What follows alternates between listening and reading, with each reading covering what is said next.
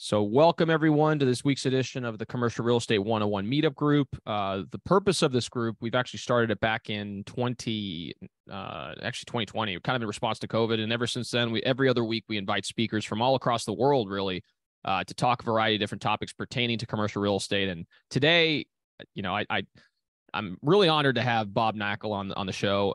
If you don't know who Bob Knakal is, you've probably been living under a rock, in particular in the last few years. I mean, he's been very active on social media, but he's been probably on the Mount Rushmore as far as when it comes to commercial real estate brokerage. Been operating in the New York metro area for many, many years. Has sold buildings not only just in New York, but other places as well. And I'm really excited to kind of dive into the topic of commercial real estate brokerage because, again, a lot of the listeners of this podcast are in the space. So welcome, Bob. Good, Raphael. Great to be with you today. And I've by the gray hair, you can see I've been around for a while. I'm in year number 40, brokering in New York, and fortunately, still love it as much today as I did the day I started. So it's a career and a hobby for me, and I feel very blessed that I found a job that I love so much. Definitely. No. And so for those of you guys, I'm sure many of you know who Bob is, but there's some of you who may or may not know. So what I'd like to do at the beginning is just kind of tell us a little bit about yourself. What got you started in the commercial real estate business? Sure. Well, I'll take you back to 1981. I'm a freshman at the Wharton School at the University of Pennsylvania. Wanted to be the next Gordon Gekko, like every other Wharton kid. I grew up in northern New Jersey, so I wanted to get a summer job between freshman and sophomore year that would look good on my resume. Went around Bergen County, dropping my resume off at every commercial bank and investment bank I saw. Came out of a Payne Weber office across the hall. I saw Coldwell Banker, thought the place was a bank. I dropped my resume off. They ended up hiring me for the summer. None of the banks were hiring college kids for the summer. I took the job. Almost didn't go on the interview when I found out it was a real estate company, but I loved it from day one. Went back my next 2 summers, and then started with CB in Manhattan when I got out of school in 1984. I show up the first day, and I met Paul Massey there. There were several folks at CB with a lot more experience, obviously, and they weren't going to spend a lot of time with us. So literally day 2 on the job, Paul and I said to each other, hey, let's work together, split everything 50-50, see how it goes. And that was the start of a 30-year partnership. We left CB in 1988 to form Massey Knakal, started with just the 2 of us and a secretary, and grew that business to 250 people. We had CoStar started tracking the market in 2001. From 2001 to 2014, when we sold the business, the number 2 company in New York had sold about 1,500 properties. Massey Knakal sold over 5,000. And we sold the business to Cushman & Wakefield for $100 million at the end of 2014. I was at C&W for 3.5 years. Left in September of 18, went to JLL with 53 people, all of whom had worked with me at Massey Knakal, and I've been at JLL since. So, in my course of my career, as of last week, I've sold 2,283 buildings. Most of them, there's maybe 5 or 6 outside New York City, but most of them in New York City, about $22 billion worth of property.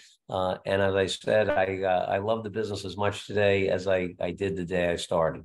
That's amazing. No, and if you guys, like I said, if you guys haven't had a chance to follow Bob on all his social platforms, he does relay a lot of the different lessons he's learned over the years and just provides a phenomenal context pertaining to brokerage. And so one of the things I wanted to kind of talk a little bit about was, obviously the breakup or the makeup of this audience is those individuals who are probably earlier in the career, they skew earlier, but also some people in the mid of their career as well, between the ages of, let's say, 28 to 40 as well. So I wanted to kind of dive into some of the early years within your business so that we can provide some strategies and context to those individuals who want to advance in their career. And so one of the things I'd like to learn is, you mentioned that you sought a summer job.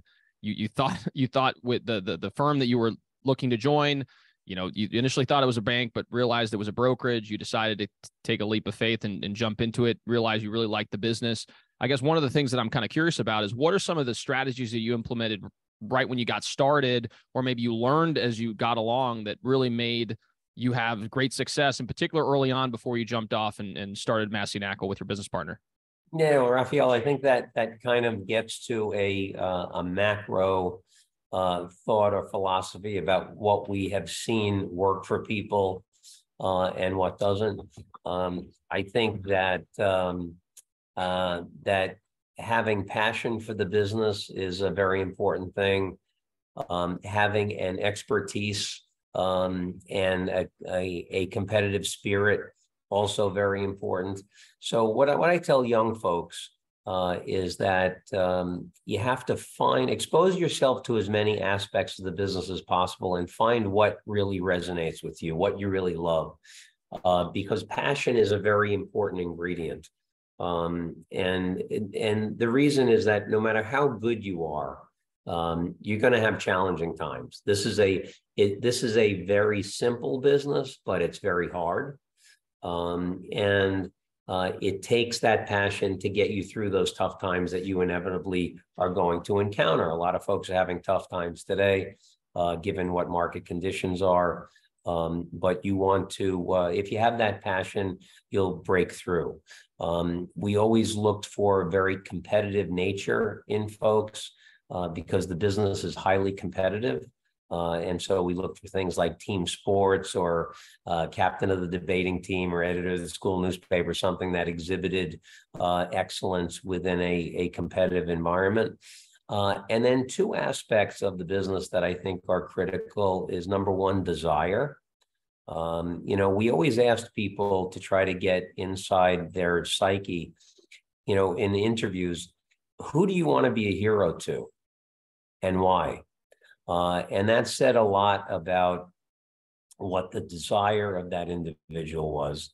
And then another key ingredient is discipline, and having the discipline to do the things that we do every day. Look, real estate brokerages, we're not curing cancer here. We're doing a very simple thing, but it takes a lot of stick-to-itiveness. It takes a lot of doing very mundane and repetitive things over and over, like prospecting calls, sending out mailings, things like that. And you have to be very, very disciplined in order to do those things. I always say day after day, week after week, month after month, year after year, in my case, decade after decade. But you need to have the discipline. Abe Lincoln said, that discipline is choosing between what you want now and what you want most. And I think the folks who can keep their eye on what they really want most in their life tend to have more discipline in terms of doing those things that need to be done, those very fundamental, basic blocking and tackling type of things that you need to do to succeed in the brokerage world.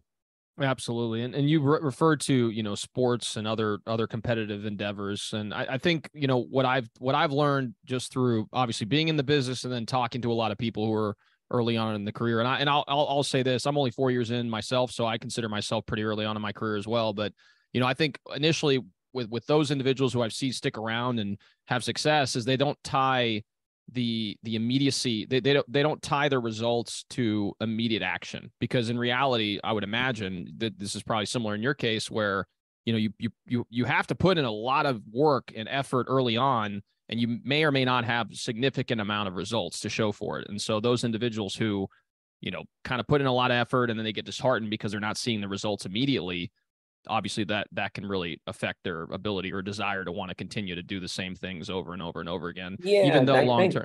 Yeah, Raphael, that's such a great point. You have to have a long-term perspective on this business.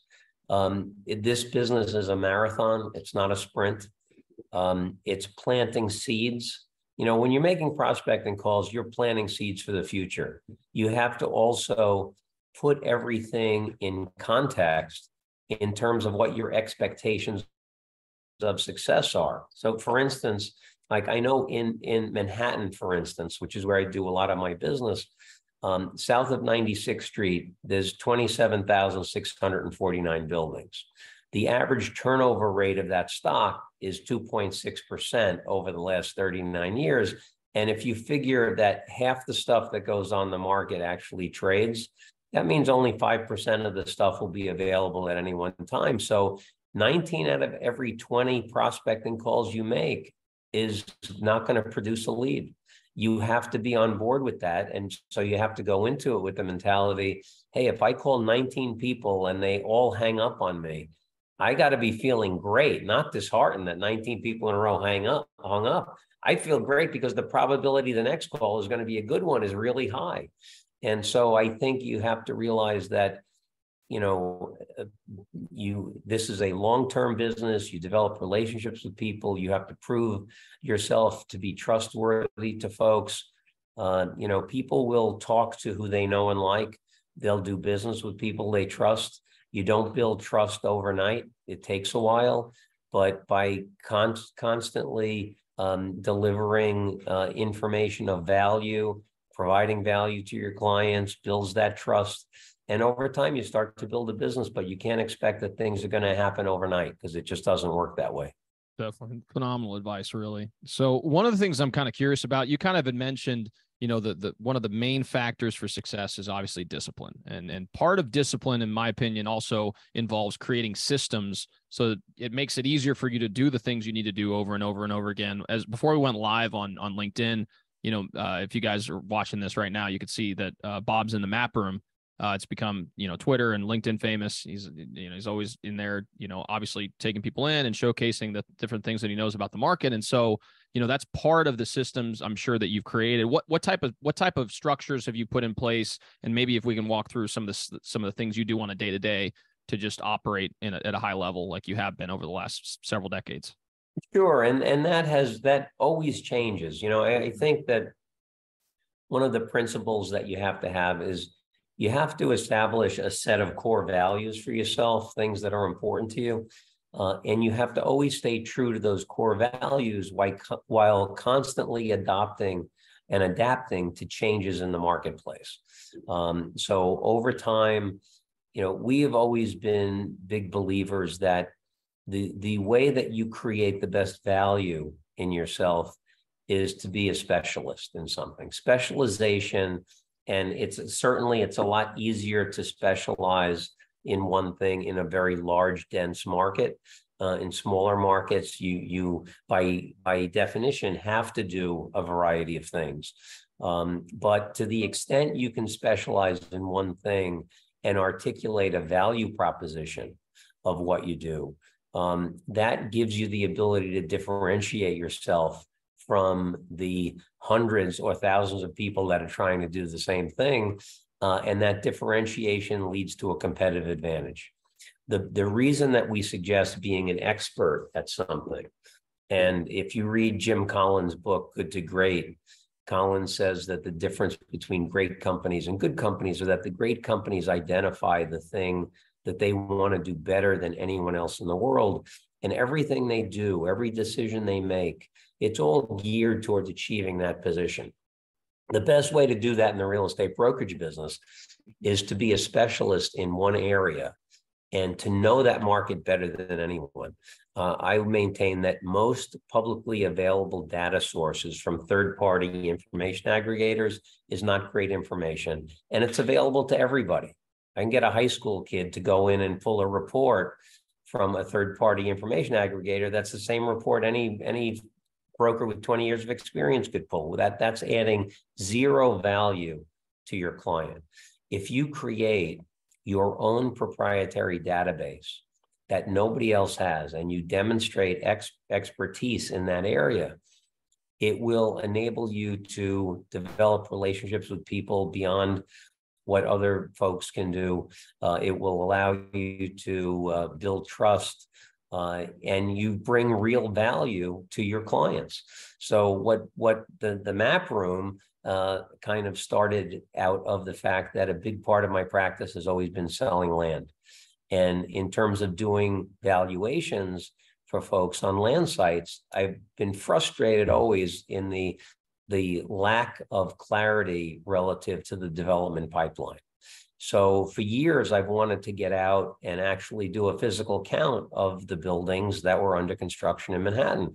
Well, the pandemic provided a perfect opportunity to do that. The streets were completely empty. Every store was closed. And so I thought, hey, this is the perfect time to go out and actually do a physical count. So we made copies of the maps.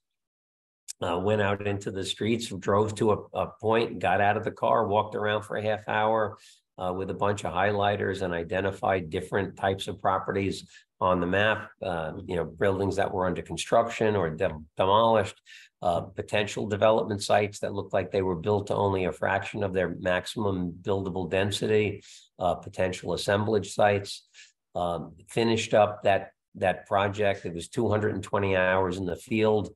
We got back to the office, taped all the pieces of the map together. Now the map is, I'll show you, it's 24 feet long, 10 feet wide, and has literally everything you could possibly want to know about what is out in the field on this map. We followed that up with thousands of hours of research on each of those sites.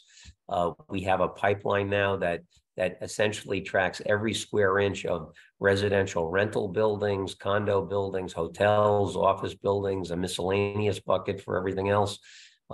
So we have a very, very accurate pipeline, which helps us determine the value of sites based on how much competition that site will have when the product comes into the market. We've also studied comparable sales, and I have a land index that disaggregates the land sale data into those same 5 buckets. We have that data going back to 1984.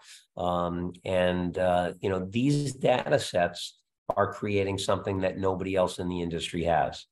So, historically, my win ratio on pitches has always been about 26%.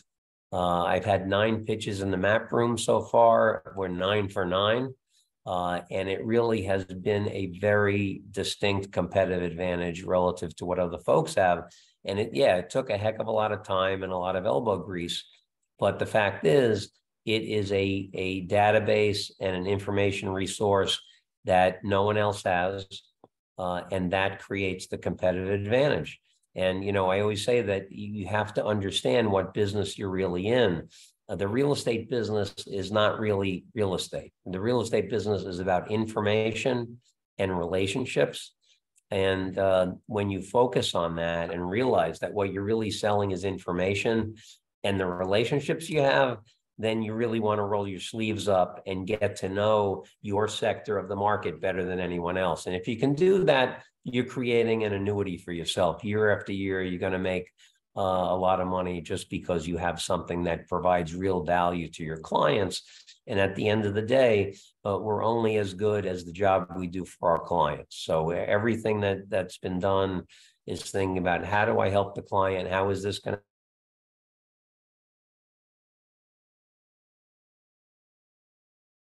you're able to provide to them? And if you're keeping the client number one and doing everything to help the client, you don't make mistakes. That's amazing. So I guess what you would advise, and the fact that you were able to do that's amazing, but what you would advise, I guess, in this scenario is that individuals who are, in the brokerage space, there should be a dedication or commitment to aggregating data based on their current market. So if your focal area is retail in Minneapolis, then get very clear on all the different activity that's happening in the space, compile data, have specific information that only you have compared to CoStar or some of these other platforms. And then in that scenario, you can add additional value to potential clients. And even as you're doing your outreach and building relationships with people, you become kind of the watering hole as it comes to this information. Is that correct?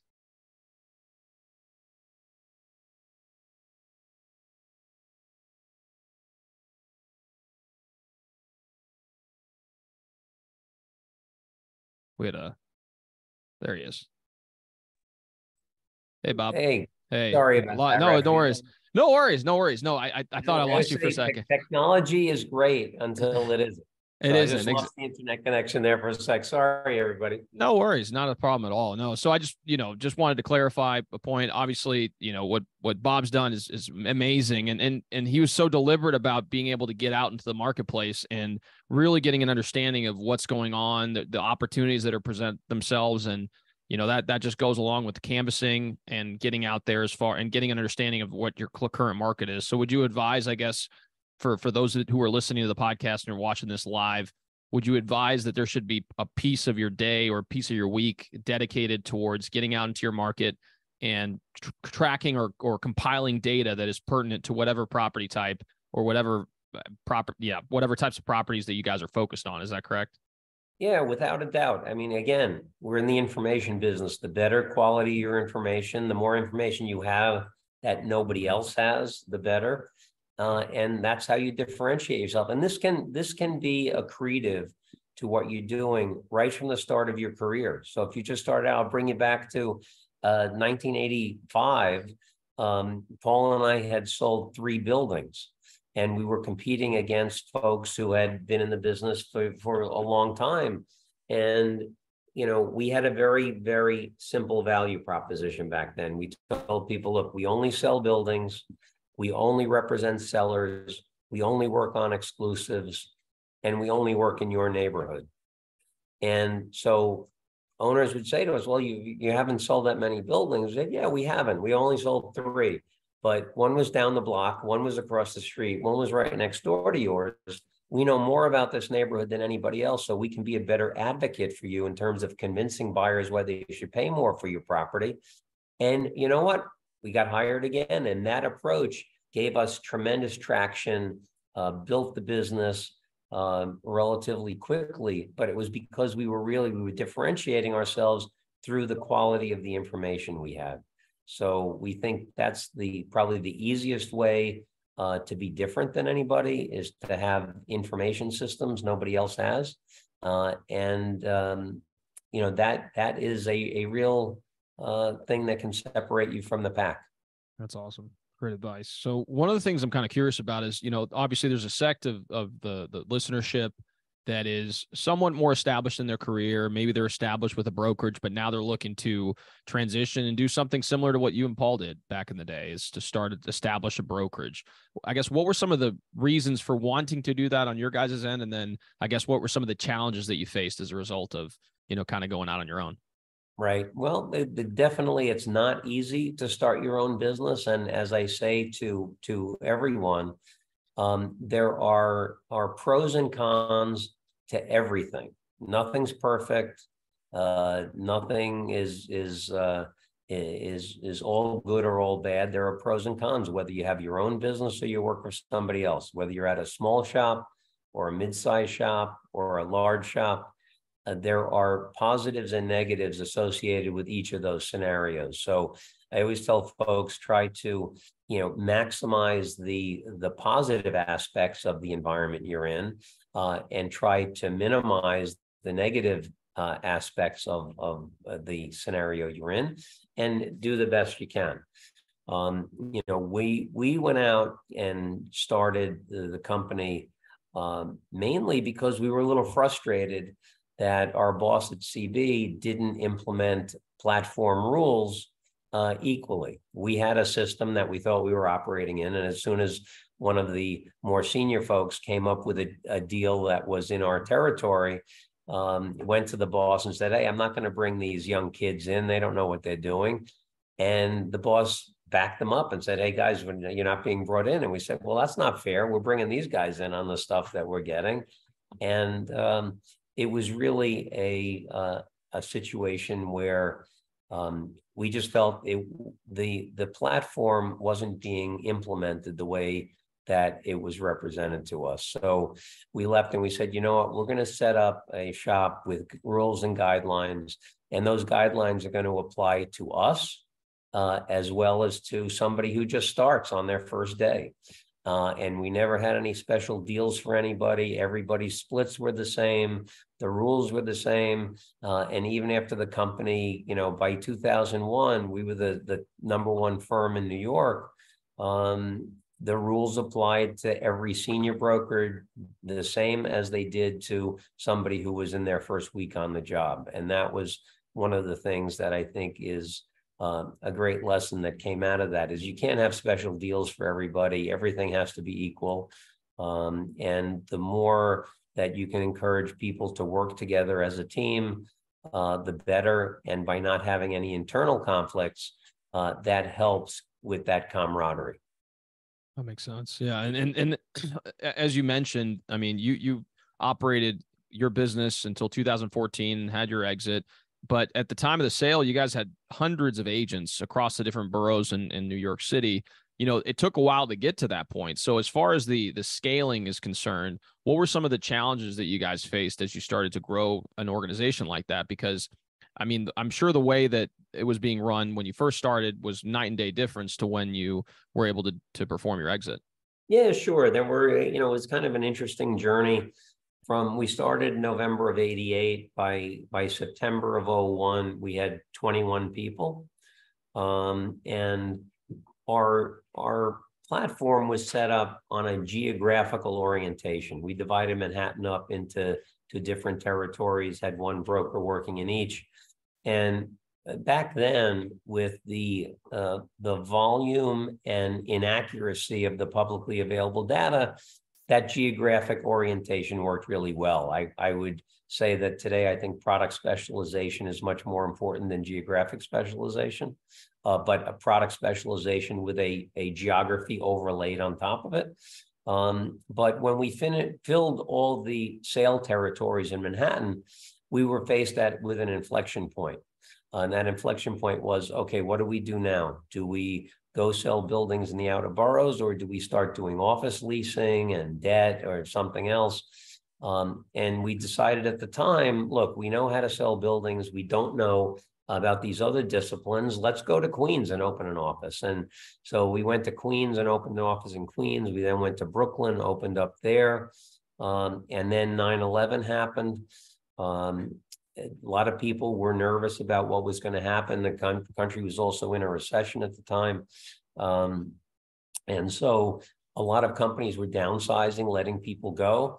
Up till that point, Paul and I were interviewing every candidate ourselves. We said, you know what? New York City's tough. It's strong. We're going to bounce back. We went out and hired a director of HR. Said, go out and hire all these great quality people that have been let go and downsized. And within 2 years, we had 150 people at the firm.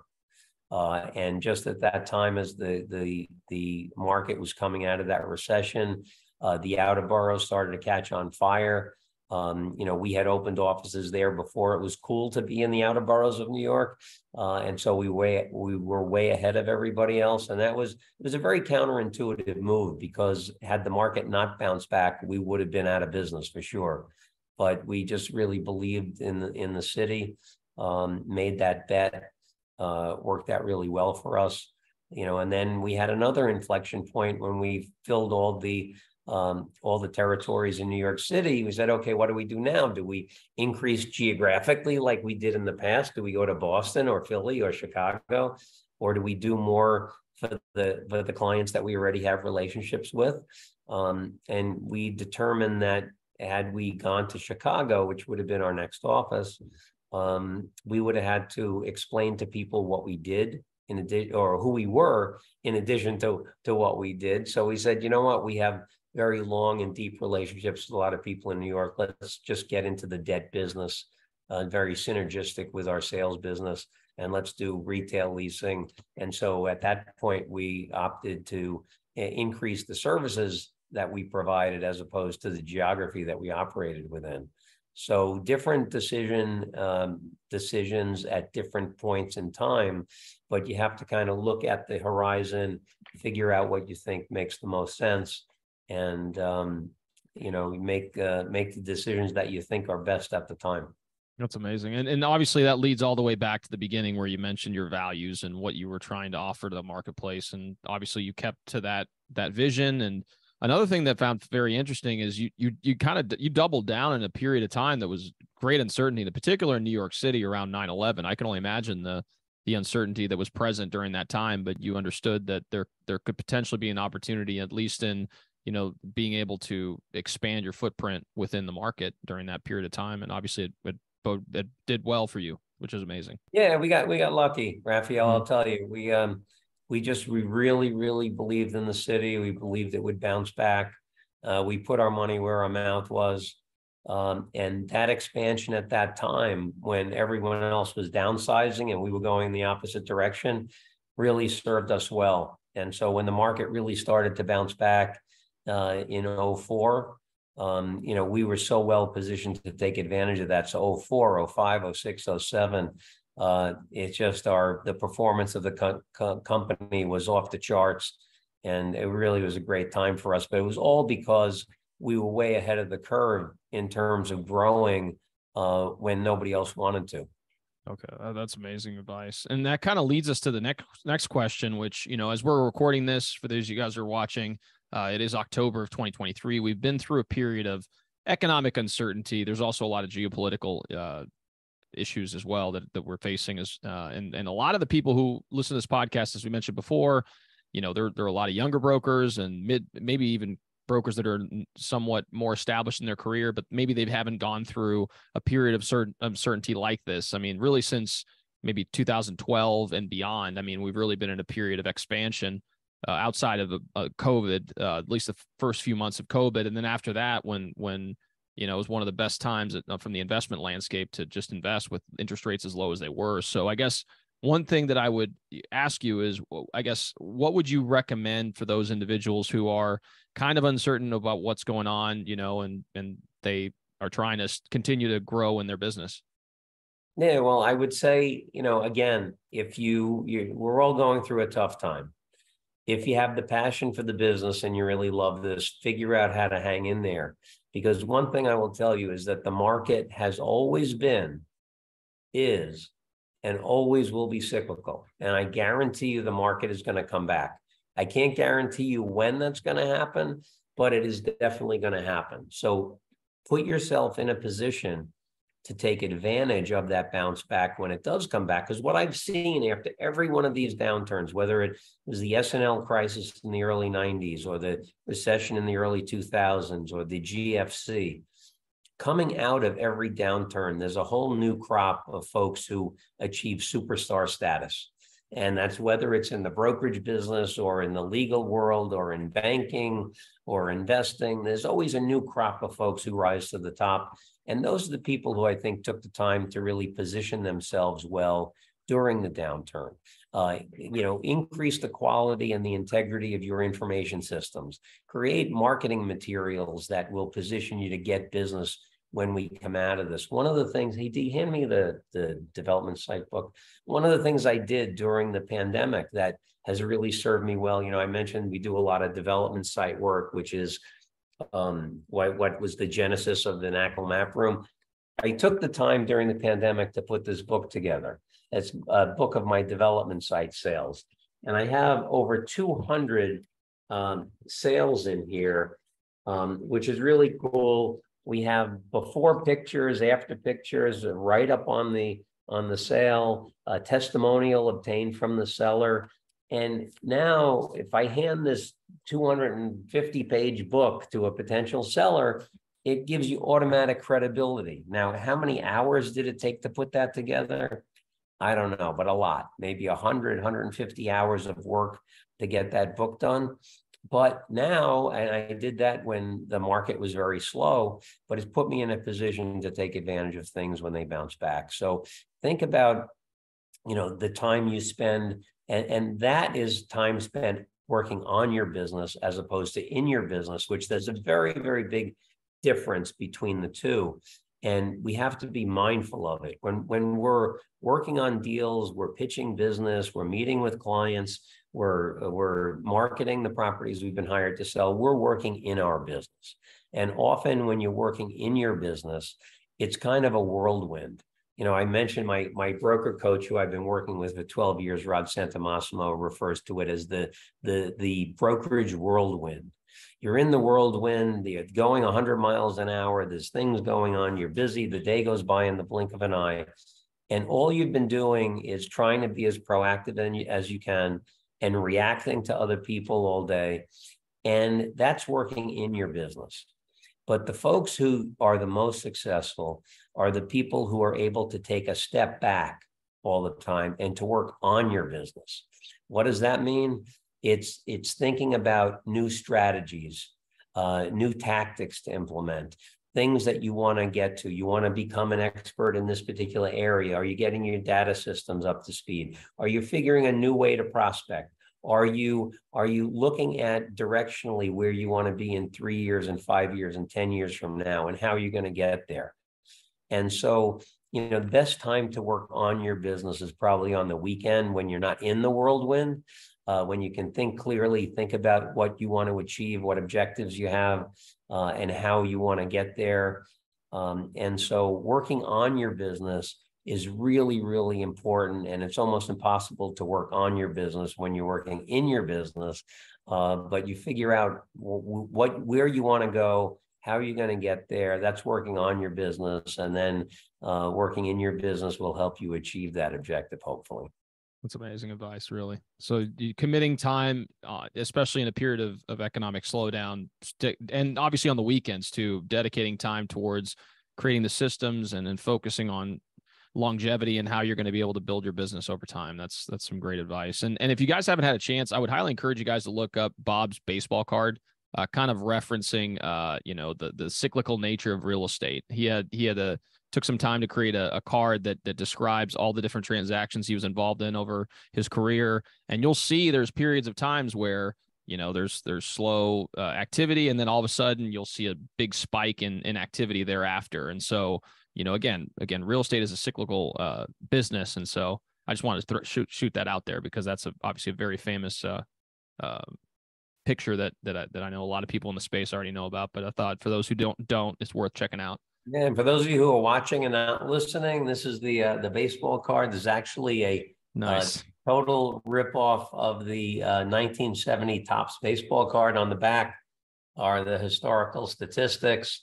If any of you would like one of these, you could just email me at bob.knakal@jll.com. Happy to send you one.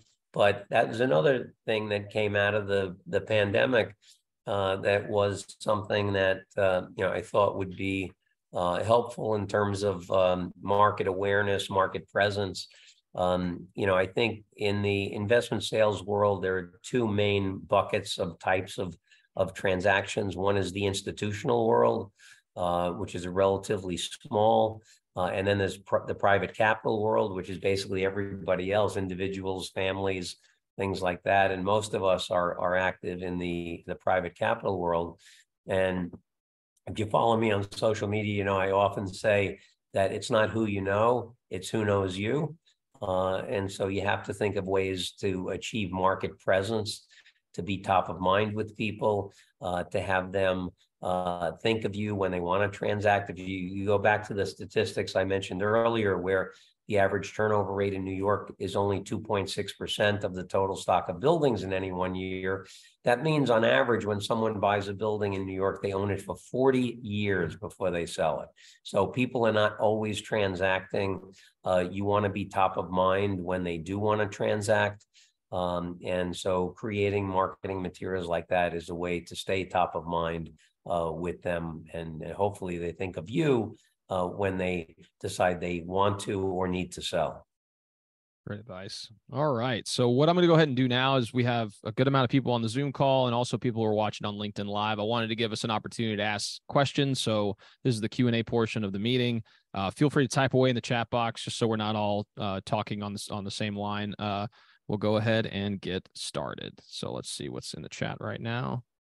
Oh, Nick just said hello. Nick has said Nick Rasanti with our office as well. He's how are you, Nick? All right. So I'm looking at LinkedIn Live, Aviva. So she asked, hey, Bob, Raphael, how do you handle all the lenders / title reps that want to take us to lunch? Go to lunch or say no? Well, I think that, one of the interesting things about being a broker is you have two main assets, your knowledge and your time. You are always going to be increasing your knowledge base. you can't really make more time. You can use time more efficiently and effectively. You can leverage time, but you can't create more of it.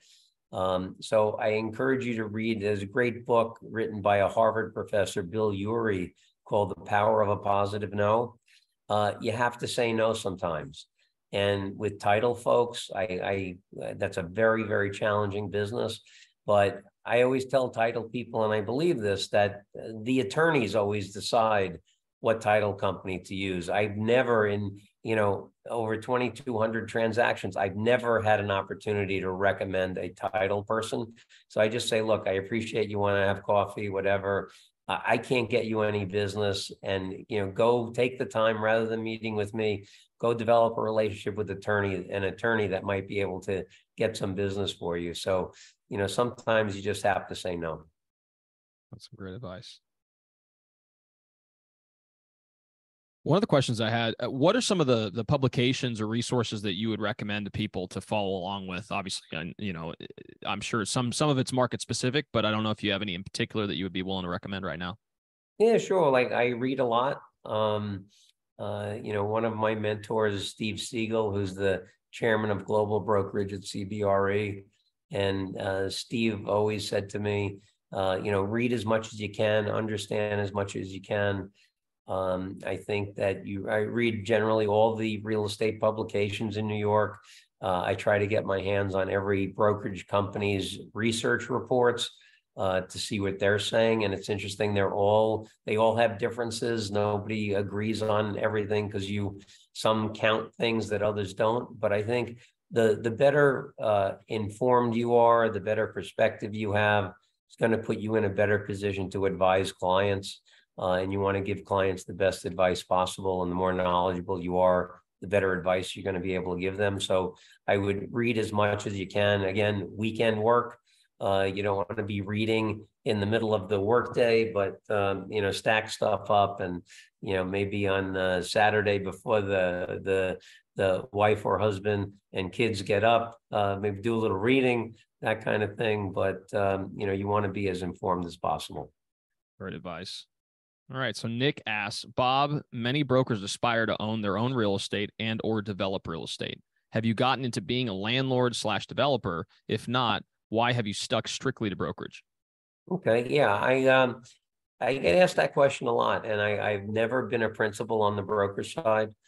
And I will tell you, I know many brokers that very successfully have been brokers and principals in the business. And what I do may not be the right thing or the wrong thing. It's just what works for me. But in the years that we had Massey Knakal, and that was 26 years of running that business, every waking moment I just spent trying to figure out how to make that company as valuable as possible. I didn't want to spend 5 seconds looking to buy properties or do anything other than figure out how to make the company strong. And I also think that it's a conflict of interest inherently. So, and after we sold the company, I said, all right, what do I want to do now? Do I want to be an investor, a developer, stay a broker? And it occurred to me, I really love brokering. I actually love the business. I want to keep doing it. And I think that it is an inherent conflict of interest, because I never wanted to be faced with calling a buyer and saying, hey, I just listed this property. It's a great property. You should take a look at it, and have them say to me, well, Bob, if it's such a great property, why didn't you buy it? So I just think it's inherently a conflict of interest. For me anyway, I don't like conflicts of interest. I don't want to have to remember what I say to anybody. So keeping a very narrow value proposition is a way to achieve that. And, it's just, again, I know a lot of friends who are brokers and principals, and I commend them for doing well in that way. But it's just something that my life, I want to keep it simple, and not being a principal has kept it simple for me. Amazing. All right. So next up is Harrison. They ask, sorry, we're getting a ton of questions now. All right. So how have you used the new change in technology over the course of your career, with everything becoming more advanced? Yeah, well, interesting. So when I started in 84, no computer on my desk, no fax machine, no cell phone. The world has changed completely, but I think you have to keep up with technology. And I will admit, I was a very slow adapter to email when it first came out. I remember my first client, Richard Brous, said to me, "So Bob, can I communicate with you by email?" And I'm like, "Email? What's that?" And so technology is not my friend, but I'm trying to adopt it as much as possible. And today, especially, I think AI is going to change the world. So I've been very in tune with what AI can do, and I'm adopting some AI applications to what I do every day. But I think you have to maintain an edge, and technology enables you to have that edge, I think. Great points, great advice. Next up is Amanda. She asks, what is your biggest piece of advice for a new broker starting out in today's market? Specific things to focus on with planting seeds or targeting people? Yeah, I think that, again, very fundamentally, you want to be a market expert. There are probably a lot of people, no matter what size market you're in, where you're operating, whether you're doing sales or leasing or whatever you're doing, debt, there's a lot of folks wanting to do the same thing. Why should somebody work with you as opposed to someone else? And so I think becoming an expert in a certain field will serve you very, very well over time. So study the market, get to know the market. You know, how many buildings are in the area that you cover?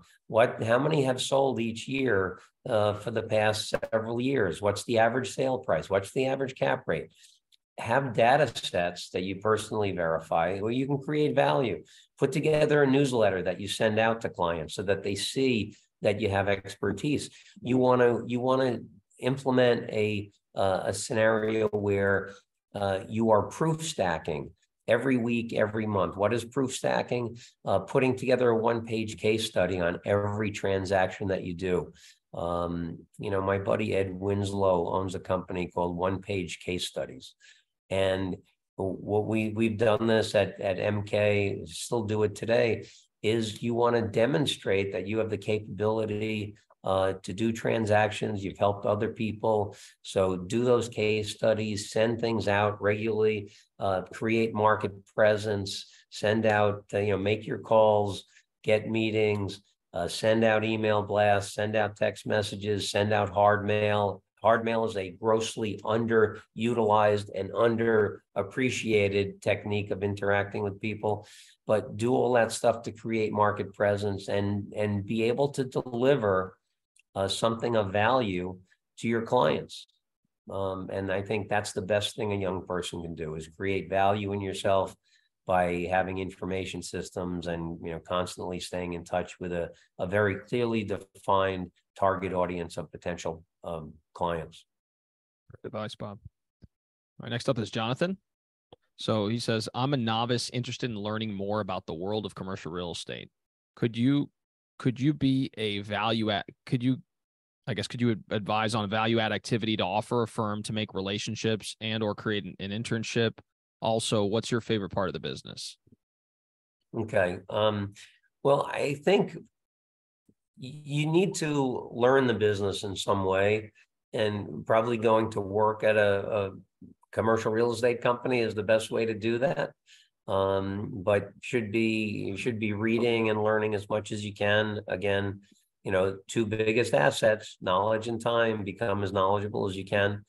And probably the aspects of the business I enjoy the most. I love making prospecting calls. And you hit on that one that says, yeah, I am thinking about selling my building. That's a great feeling. And I love pitching business, and I love negotiating deals. So, I mean, those are the three big aspects of the business, but I love all of them. And I think, that's one of the reasons why this business is my hobby, in addition to being my vocation. Great advice. All right, next up, back to Nick. He asks, with you only representing sellers, what do you tell a buyer that wants you to rep them as a dual agent? And I'm not sure. Yeah, go ahead. Yes, I don't do that. I don't do that. My business, I think the more narrowly you define your business, and again, it's a lot easier in a very big, dense market. So if you're in a smaller market, you probably can't do this. But, I only want to represent sellers. I only want to maximize price. I only work on exclusives. And I tell people, and they don't believe me, but I've actually done this where, if I go pitch a piece of business, and the building that the seller wants to sell is a 12-story purple building on a corner, and the seller won't give me an exclusive. And the next day, a buyer comes into my office and says, Bob, I have a 1031 exchange.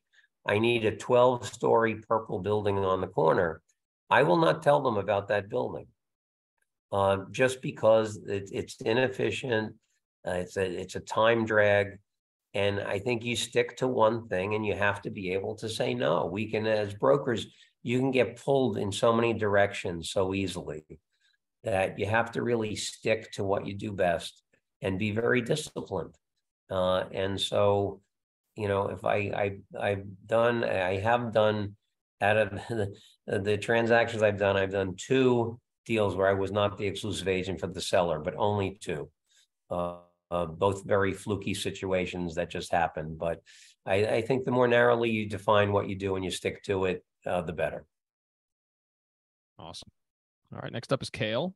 They ask, Raphael, great call as always. Bob, thank you very much for your time. How is your mindset how is your mindset of doing a deal now compared to what your very first one? If you had any apprehension, anxiety when you started, what pushed you through that? Yeah, well, you know what? There's apprehension and anxiety always. I mean, in this business, you're only as good as your last deal. And the most important deal is the next deal. And I think you have to keep that in mind. So, clearly when you've been around for a while and you have a good track record, that makes getting the next deal a little easier. But, the mindset is, the way you should think about the business, and you're going to avoid making mistakes that folks often make, is think that your client is your mom or your dad. What advice would you give them? And I will tell you, some of the best relationships I have had over the years have been with people who I initially told them not to sell their building. They said, Bob, I'm thinking about selling my building. Come meet with me. And I would say, you know what, you shouldn't think about selling now. There's going to be a zoning change that's brewing that's going to increase your value. It's not the right time in the market. For X, Y, and Z reason, don't sell now. And those people have been very surprised that I've given them that advice. But that shows that you're looking at the long game. You're viewing it as a marathon, not a sprint. And in almost every single case, when I've told people not to sell, they've come back to me and had me sell when it was the right time to sell. So, I think the mindset is always think about what's in the client's best interest. If you think that the client is one of your family members and you give them the same advice, it's really hard to make a mistake. And so I think that's the mindset going into the deal, is what really is in the best interest of this client, and how can I give them the best advice possible? That's amazing. I love the idea of kind of looking at it as it's your close family member, whether it's your mom, dad, grandfather, whoever else. So I appreciate that.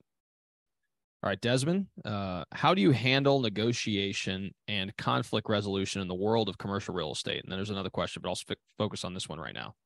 Right. Well, conflict resolution, I think, is important. There are always going to be conflicts, but you minimize the conflicts by having an operating platform and a system that is narrowly defined. I think that conflict is often the result of a lack of communication and a lack of transparency. So again, if you do one thing and you're very clear about what you do, like if I say I only sell buildings, I only represent sellers, I only work on exclusives, only work in this area, that took 6 seconds to say, there's nothing vague about it. You understand exactly what I do and how I do it. The more clearly you can articulate what it is you do and how you do it, the less conflict you're going to be in. But when you have conflict, the best thing to do is sit down, air it out. I always tell people there are three sides to every story. So when you hear one side of the story, don't jump to a conclusion. There are three sides. There's, a participant A's side, participant B's side, and then there what really is the truth. And often that what really is the truth is somewhere between A and B. But I think it's a matter of just talking things through, and that usually resolves most situations if you can look at it from the other person's perspective. And there are probably things that you weren't aware of or didn't understand, and that makes conflict resolution a lot easier. Awesome advice. So we have two more questions, and then we'll be respectful of everyone's time. So next question is from Desmond again. Are there any coaching services in the industry that you would recommend for a new commercial real estate agent or broker? Yeah, absolutely. Call the Massimo Group. Rod Santamassimo has been my coach for 12 years. He will always be my coach. I hope to be doing this another 25 or 30 years, believe it or not. He will be by my side the whole time. Coaching is important because no matter how, I mentioned how important discipline is in this business. No matter how disciplined you are, you could always be more disciplined. Coach will help you with that. Coach will help you with best practices. Coach will hold you accountable. I highly, highly recommend it. And I've seen firsthand what Rod has done for me. Working with Rod tripled my income from what I was doing to the best year I've had. And I highly recommend it. Without a coach, you're leaving hundreds of thousands of dollars or millions of dollars in commissions on the table. Get a coach. Great advice. Awesome. All right, last question. So Michael asks, what emerging trends or areas of opportunity do you see in the current New York City commercial real estate market? Well, there are always opportunities. The market's always changing. For many years, the retail market was really getting hammered by market conditions. I think retail is one of the bright spots in the market today. Rents have stopped going down, leasing activities picking up, and we're getting investor calls for retail again. I think the hotel market is one that's on the upswing. We've had a lot of hotel rooms taken offline by conversion to other uses. And so the fundamentals within the hotel sector are very positive. I think within the office sector, you're going to have a lot of conversion of those buildings and demolition of buildings because the values are getting to the point where if you look at the value of the building plus demolition cost, it's actually lower than land value.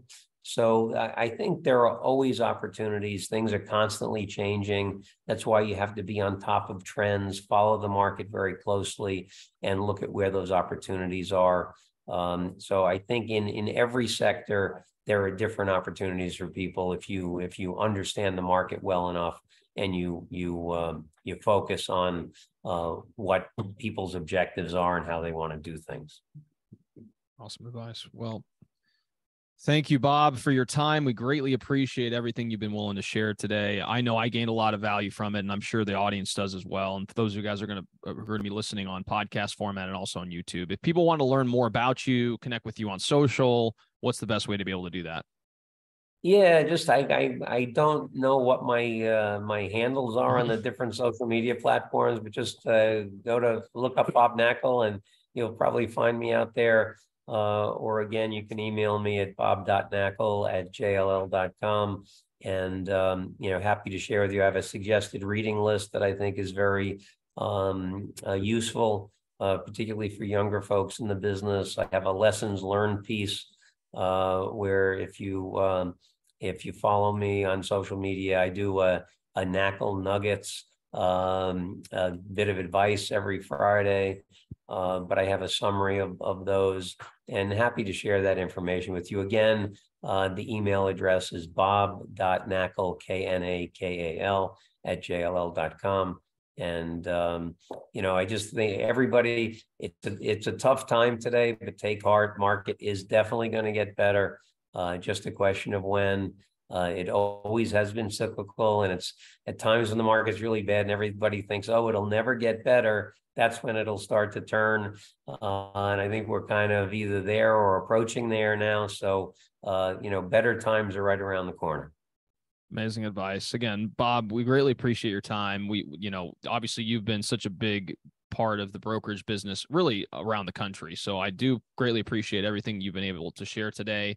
For those of you guys who are listening to this in a podcast format, again, continue to engage, continue to subscribe. Along with that, if you guys are on this call, continue to come back. We do this every other week and we invite speakers from all across the country. So thanks again, Bob. Thanks again, everyone, for tuning in, and we'll see you all next time. Thanks, Raphael. See you guys.